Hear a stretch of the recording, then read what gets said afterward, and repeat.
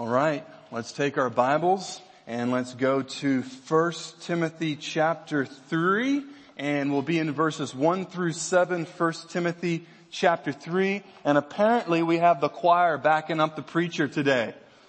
You guys all right? That's something new, and it's a Baptist church.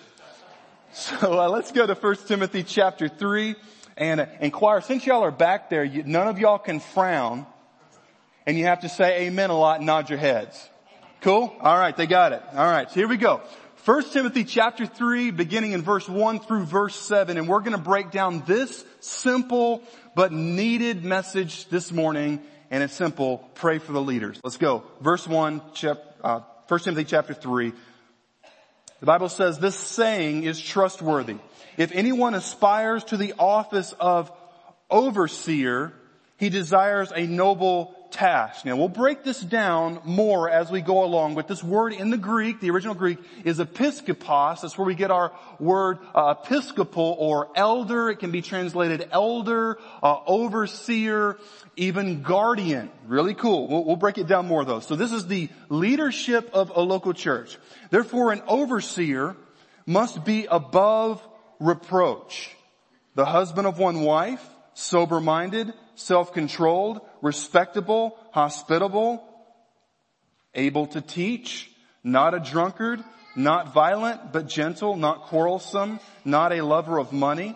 He must manage his own household well, with all dignity, keeping his children submissive. For if someone does not know how to manage his own household, how will he care for God's church? He must not be a recent convert, or he may become puffed up with conceit and fall into the condemnation of the devil.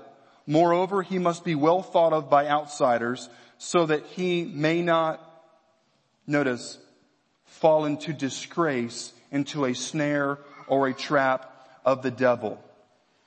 So what we've just read this morning in these verses is the qualifications for leadership of a local church. Have you ever had someone ask you a question that kind of goes like this? What does a pastor do all week long? You know, and sometimes kids will be like, well, you just work 1 hour a week, right?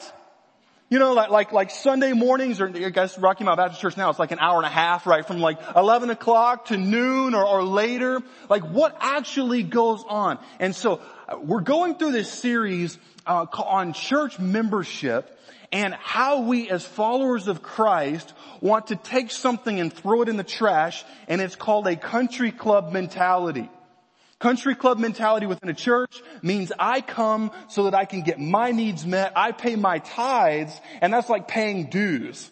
And we all know that, right? If you're a member of the country club, you pay your dues. People serve you. If you've ever been on a cruise, people serve you.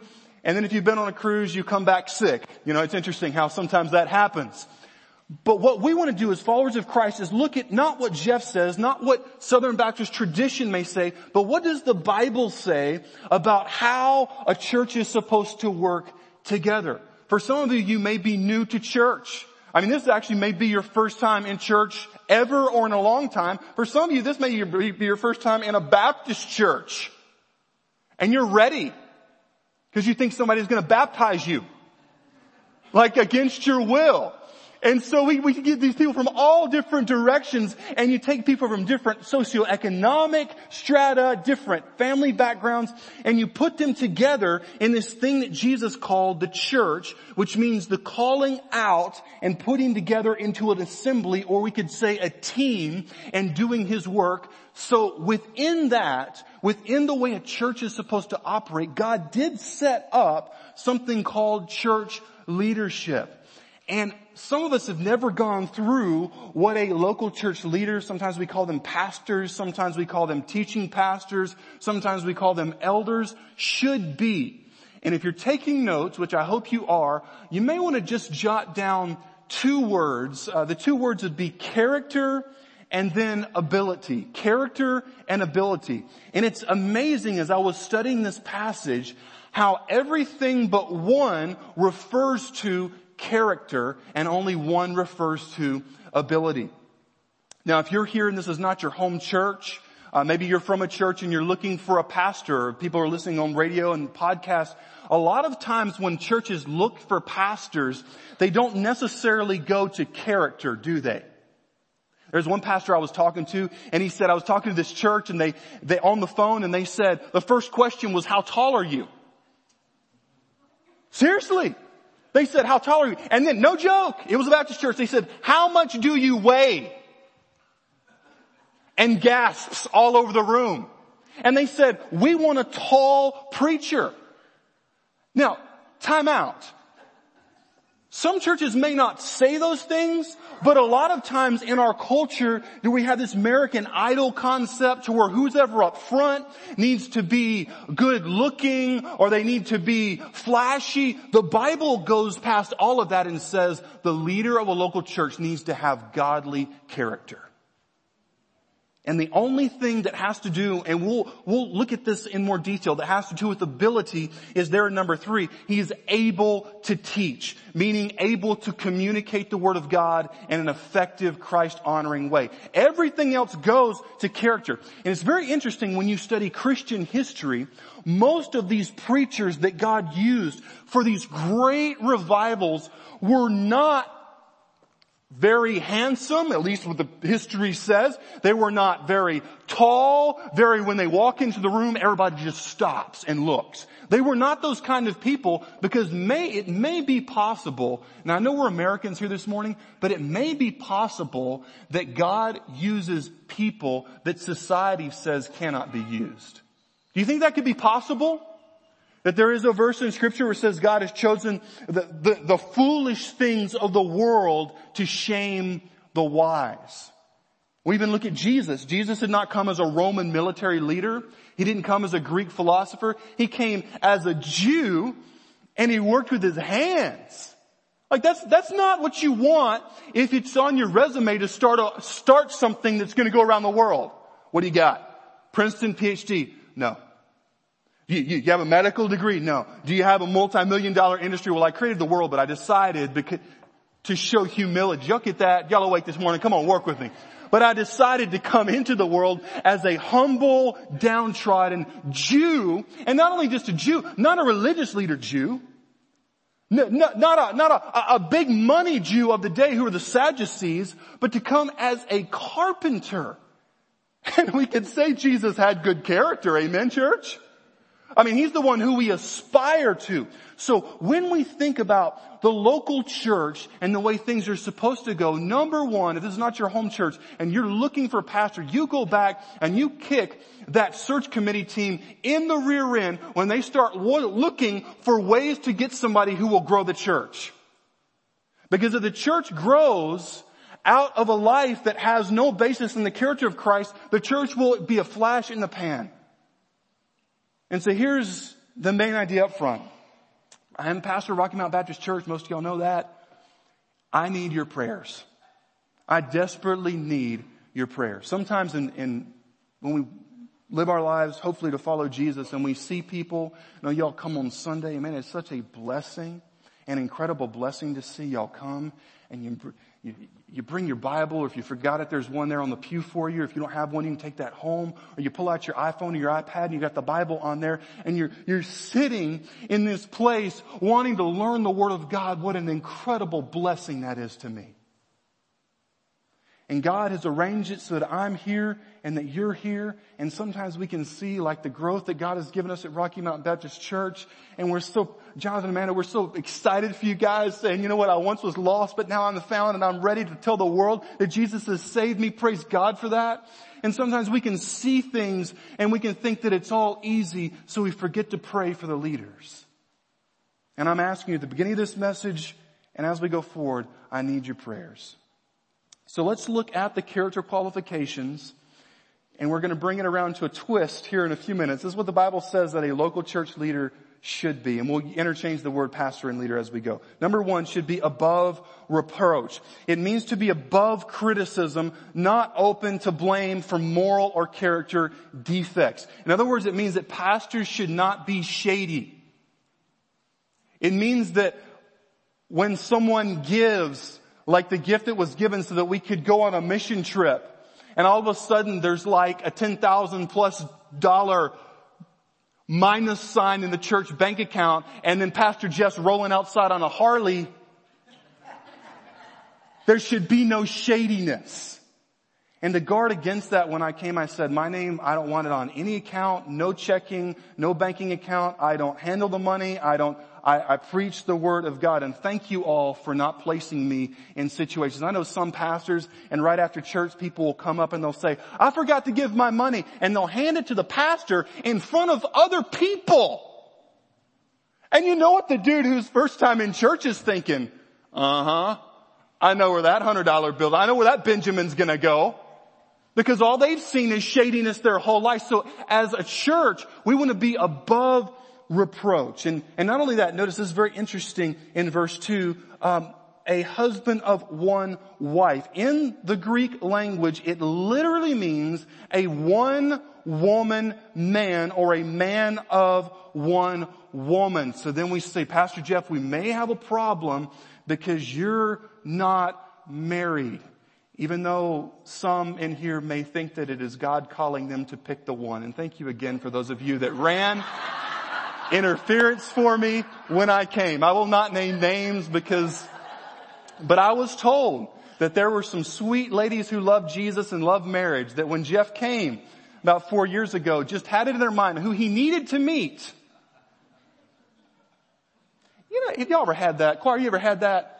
Where somebody, can we just be real honest for a minute? When somebody says, God has shown me that this is the one to be with you, and you say, God has not told me that same thing. You know, it's just like, I don't even have to pray about it, brother. You know, it's just like, let's just go. And so thank you all for not placing me in those awkward situations. Seriously. Because hurt feelings can happen, and it doesn't want to be, you know, eHarmony, Rocky Mount Baptist Church pastor. We don't want to even go there. We don't even go there. Thank you, Angela, for getting that. Thank you. It helps. But it can, biblically, a single man be a pastor of a church? I had this question when I was in seminary, and one of my mentors there, Dr. Stephen Smith, if you've followed Baptist life for years, Dr. Bailey Smith was his dad. I mean, old school, like bring the heat evangelist. And Dr. Smith said something. He said, if you have to be married to be a local church leader, if that's what this text is saying, then Paul, who was writing it, disqualified himself because Paul was not married. And Paul was an elder of many. I mean, he's the one who started most of the churches. And he said, the text literally means a one-woman man, or a man of one woman. And he says it means that, quote, he's loyal to his future wife even though he may not know her yet. I said, that's a good word from the Word of God to be able to do that. And so, in other words, the pastor should not be hopping around from woman to woman to woman. There should be the character quality of faithfulness in his life. And notice the next qualification here. The qualification of being sober-minded. You could translate that being level-headed. You can also translate this, one who holds himself in, or one, I love this one who always has a halter on himself. Now, you don't have to be in church for very long to see some crazy stuff for some crazy people. Can I get an amen in the house?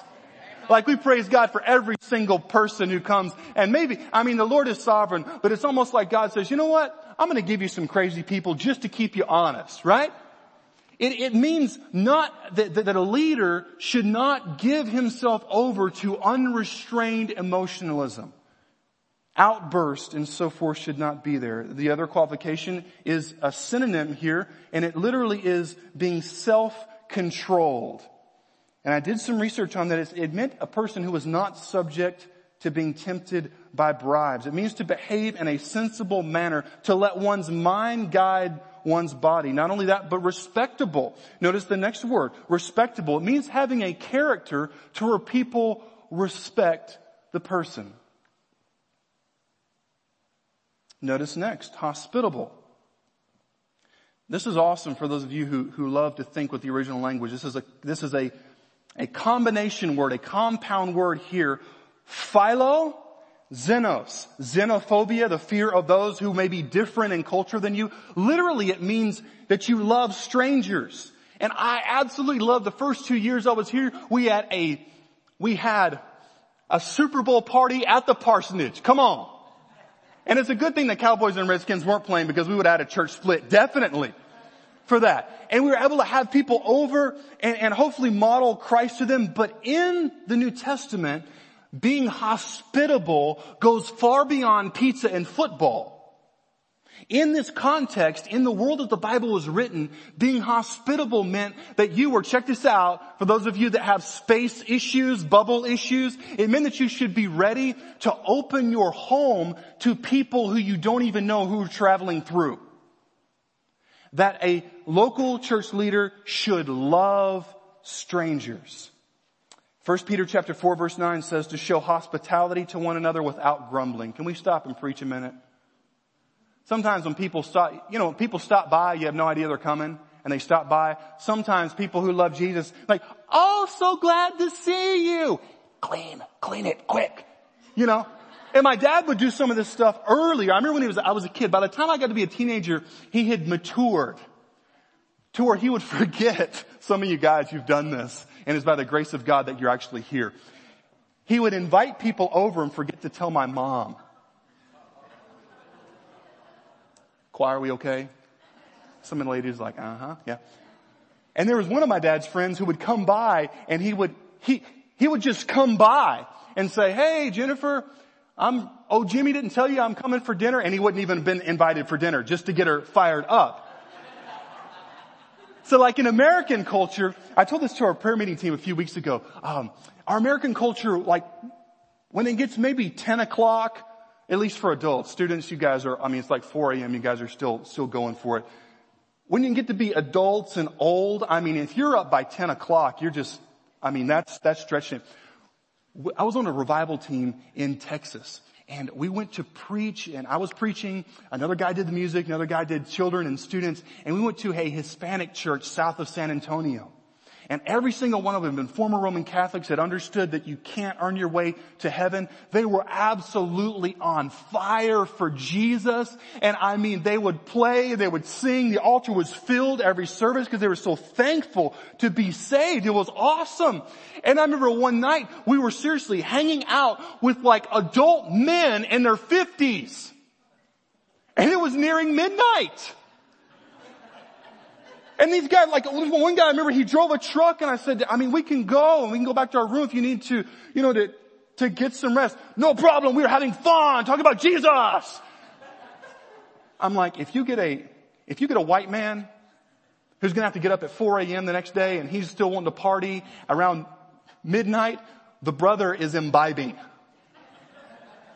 But it was just amazing to see the hospitality in that culture that usually, like in white American culture, by the time it gets to 10 o'clock, you throw out something like this. Well, it's been great having you come over. You know what that means, choir? Get out. That's what it means. That's what it means. We'll see you next week. But the Bible says that a local church leader should model loving people that goes far beyond football and pizza, but to open up the house to all who would need a place to stay. And here's where we take a break from the character to go to something having to do with ability. Notice it says able to teach. It literally means skillful at teaching. Every other qualification goes to the character of Christ, but if one is to be a local leader of a church, it means that they must have a God-given passion and zeal to preach. And we know that there are different styles, but if people consistently come to church because they say it's easier than taking my sleeping pills, let me be honest. Once again, we're not talking about style. There are different styles. But if a person is not wired and gifted to communicate and teach, they don't need to be in leadership in a local church because it will kill the church. Let's just take it a step beyond. I believe that it may be close to, if not a sin, to bore people with the Word of God. If you open up this book and you actually take some time, and I know it's hard, but put the iPhone on airplane mode, turn the TV off, and just unpack it, this will change your life. It is absolutely power-packed, and once again, it's so encouraging to see y'all come on Sundays ready to hear the Word of God.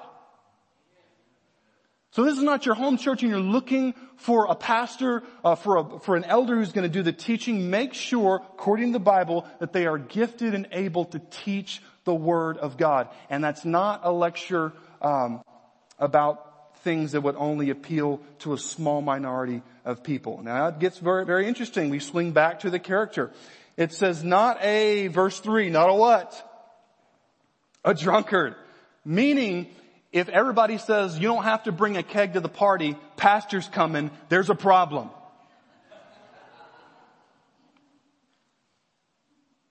Means that the pastor should not be addicted to alcohol.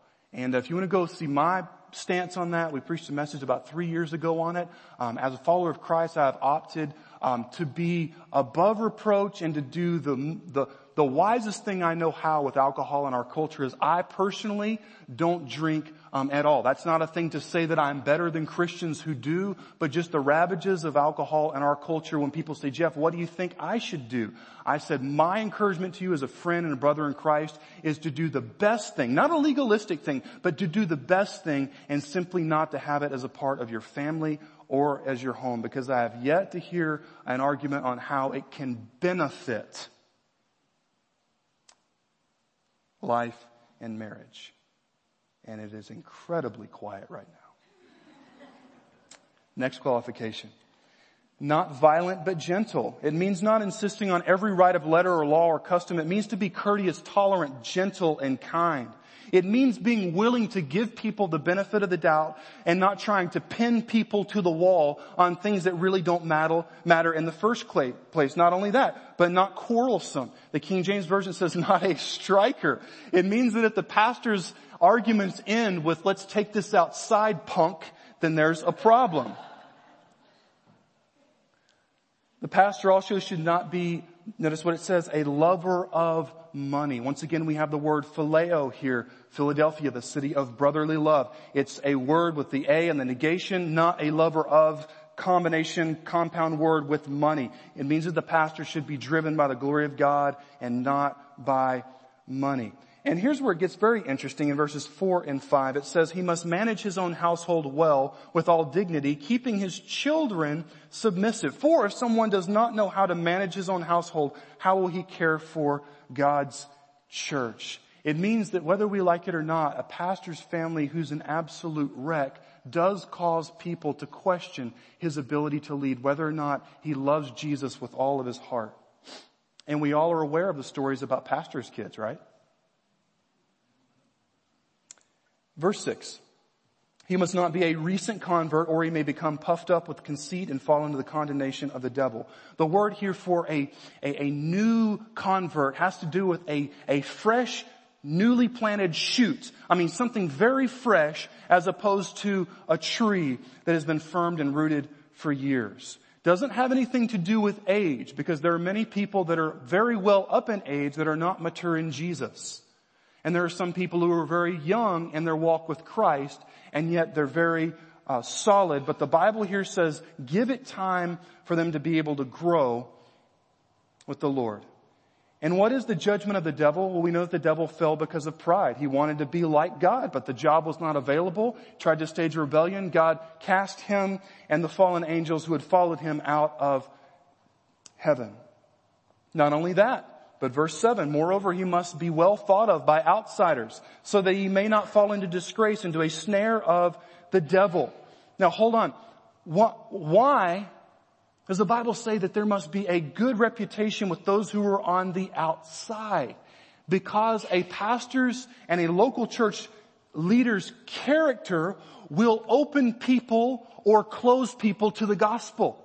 Once again, if Pastor Jeff is going clubbing in Roanoke on Saturday night, coming in on Sunday morning strung over, somebody comes in here and like, wait, that guy up there, I saw him out on the dance floor. I saw him getting, just bombed, like drinking like it's going out of style. Like, what's up? Like I saw him take a picture of somebody's credit card when they pulled out to swipe it in the line at Kroger. Did I just give somebody an idea? Don't do that. Like that dude's shady, man. And here's the thing. Here's the connection that the outsiders, a person who doesn't know Jesus, will make. They say, if the leadership is shady, if the leadership is corrupt, then maybe what they're teaching is corrupt. And it can actually close people to the gospel. So now that y'all know what I'm supposed to be, you know what happens with most churches? They say pin them to the wall. The Bible here is not saying that a leader is to be perfect, but they should reflect and honor Christ. And let's just go back to this quickly. Have any of us ever had the temptation, let's go to verse number 2, to do something that would be dishonorable? Come on. Husband of one wife, sexual sin, unfaithfulness. Have we ever been tempted? If you're breathing, you probably have. Must be sober-minded, self-controlled, respectable, hospitable, not a drunkard. Ever been tempted to say, you know what, if I just go by the 7-Eleven or the convenience store and pick up a couple of tall boys, get in my room, it's going to be fine tonight. Have you ever been tempted by that? Tempted to be violent? Just say, I have absolutely had it. Somebody or the wall is going to get punched. To be tempted to love money. To be a person who's quarrelsome, who wants to argue with our family. Guess what? Every single one of us has had those temptations. So when the Bible says that a local church leader should be above reproach, that leaves us with a very simple question. If you're taking notes, write it down. 2 Corinthians 2:16, when the Apostle Paul says simply, and I quote, who is sufficient for these things? I mean, who can be this? Seriously. Nobody can be this without Jesus. And Jesus has sovereignly ordained to work in our lives through the prayers of other brothers and sisters in Jesus Christ. So how should we respond to this? I'm asking you that you would commit to pray for the pastors and other church leaders. And as the Lord blesses us with more people, it may be that we bring on more full-time staff, more part-time staff, and we need to pray for them. Andrew Murray said this, quote, the man who mobilizes the Christian church to pray will make the greatest contribution to world evangelization in history. And if you're taking notes in your Bible, Ephesians chapter 6, it says that we put on the whole armor of God. We put on the helmet of salvation, the shield of faith, and the breastplate of righteousness. Why? Because there's something called spiritual warfare. Big question. Do we need Satan tempting us to seriously jack up our lives? Or are we pretty sufficient on tempting ourselves without his help? If we're being honest, just the temptations of the flesh, James chapter 1 says, does God tempt? I mean, when I'm tempted, am I tempted of God? It says, no, God does not tempt and God cannot be tempted by evil, but each one is tempted when he is enticed. Think fishing. The fish is doing its fish thing and it's, lure. And it's enticed by its own lust or desires and it is ensnared. And when sin gives birth, when it is full grown, it gives birth to death. So there is spiritual warfare. There is the struggle of the flesh. And even in Colossians chapter 4 verse 18, I was reading this past week. The Apostle Paul said, remember my chains. Remember my chains. There are some people and they ask for prayer requests from everybody all the time. And that should be normative for Christ followers. But for some of us, don't we kind of feel sometimes that we would be burdening people if we asked for them to pray for us? Or we would be that person.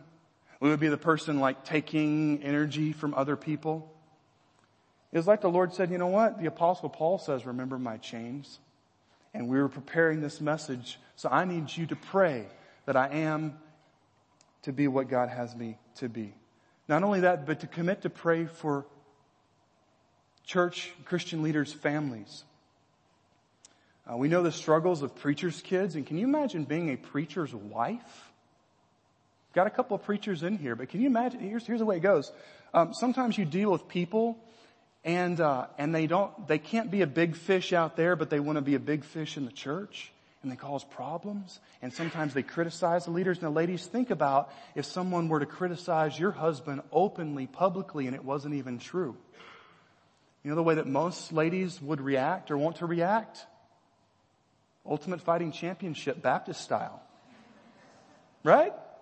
It's the same thing, man. When you're married to somebody, like you love them, don't talk about them. But a pastor's wife, she can't do that. I mean, she can't wait with a sock and a pile of quarters. Giving way too many, Ken, ideas. Like wait for that other lady or that man and just give them a beat down. I'm actually a pastor's kid. Believe it or not, I'm actually in church. Believe that. I mean, and growing up, like seeing that stuff, being a kid, and it was a very different day then, but it just like would fill you with so much anger towards people in the church. And a lot of times, pastors' kids, they reflected on Jesus. And Jesus is saying, Matthew 7, no. I told you there's going to be lost people in the church. They're called wolves in sheep's clothing. And they're there to destroy the unity of the church. So whether it's your home church or whether you go back to another one, pray for the pastor and his family. Not only that, but pray for protection against the attacks of Satan. Kyle had mentioned this a few weeks ago in the Young Adults Bible study, but how interesting is it in the news when a Christian leader falls morally, whether it's some financial issue, whether they're just cooking the books, or whether it has to do with a prostitute or something like that, how that just hits the airwaves. Where if it's just a tax guy who gets nailed by the IRS, it may show up in the paper, may not. That so many people in today's world are wanting to see Christian leaders fail. That as followers of Christ, we should pray for one another. Amen? Because all that you have to do to scatter the sheep is to strike the shepherd. Now, when I say this next statement, I'm not making excuses for pastors who've fallen. It's to turn your back on Christ. It's to be a traitor to the one who has called you to lead and to serve. But could it be, if there were more people praying, that some of these pastors who have taken the road, it's a little pornography here, it's meeting with a lady alone here, it's a little emotional connection here, and then you end up with a full-blown scandal. Could that have been avoided if more people would have hit their knees and said, oh God, please protect our leader. Protect. And not only that, to pray that God would keep me, would keep every leader we have in this church and future leaders safe from the attacks of the enemy. But more than that, commit to pray for his physical and mental health. There's a lot of pastors today, and I praise God that he's given me the ability not to have one of the mental breakdowns, but you would not believe the amount of pastors today that are on nerve medication, they have mental health issues. And in the church, a lot of people don't look at the pastor as a person. They look at the pastor as something to produce. Now follow me on this. Some people in the church will look at the pastor as someone for them to complain to, or to tell their problems to, or someone to tell everything bad that's happening. Now that is a part of pastoral ministry, but very few people in the context of local churches understand that leaders are people too. Amen, Brother Pat? And one of the amazing things that you can see is people that God brings alongside leaders to encourage, and it doesn't always have to be the same thing. And I was so blessed by one of our ministry leaders this past week. We needed to talk about a ministry issue, and I was going to be visiting a family that evening, and so we can talk when I get back, which will be fairly late. And that person sent me a text message and said, you know what, call me around lunch, because I don't want you to have to continue to talk later in the evening. Now, do I talk on the phone late at night to people? Fairly often. Do I mind it? No. But the fact that person said, you know what, it may be good if you just go to bed, pretty much meant more than words can say. If we remember in the Old Testament, when the Israelites were going into the Canaan to conquer the promised land, God had led Moses to say he will hold his hands up during this battle when Israel was fighting Amalek, and Joshua was leading the army. And then as Moses held his hands up, you remember the story, Israel was beating the enemy, but then he got tired, choir. I mean, it wasn't VBS. It was like battle that goes and goes and goes and goes and goes. And his hands begin to be tired. And God brought Aaron and a man named Hur, H-U-R, to hold up Moses' hands, and Israel won the battle. Listen, I know the Bible says that God resists the proud and gives grace to the humble. God has humbled me greatly through this protruding disc issue in my lower back. And God continues to humble me in saying, I need your prayers to be what God has called me to be, to stay away from the attacks of the enemy. Because I remember there have been pastor after pastor. I mean, even as a teenager, these guys would come preach at church. I don't want to name names. And they would awesome preaching. You just sit there preach for 5 hours. I'm not moving. That good. And then you hear they fall. And I take a step back to say, I'm a man. They're a man. Please pray that God in the future would keep me. It is so quiet in here right now. Pray for the leadership. You say, Jeff, do you take safeguards? Yes, I have Covenant Eyes, which is like a filter, and it's on all of my devices. And when I go on the internet, it sends the sites that I look at to accountability partners. So if I were to look at something that was messed up, they would see that. They'd call me on the phone, say, and whatever needs to happen. Another safeguard is that, ladies, it's nothing against you, but I don't meet with ladies alone, outside of office hours here. That's not to say that if we need to talk about Jesus, that I think that you're a hoochie mama.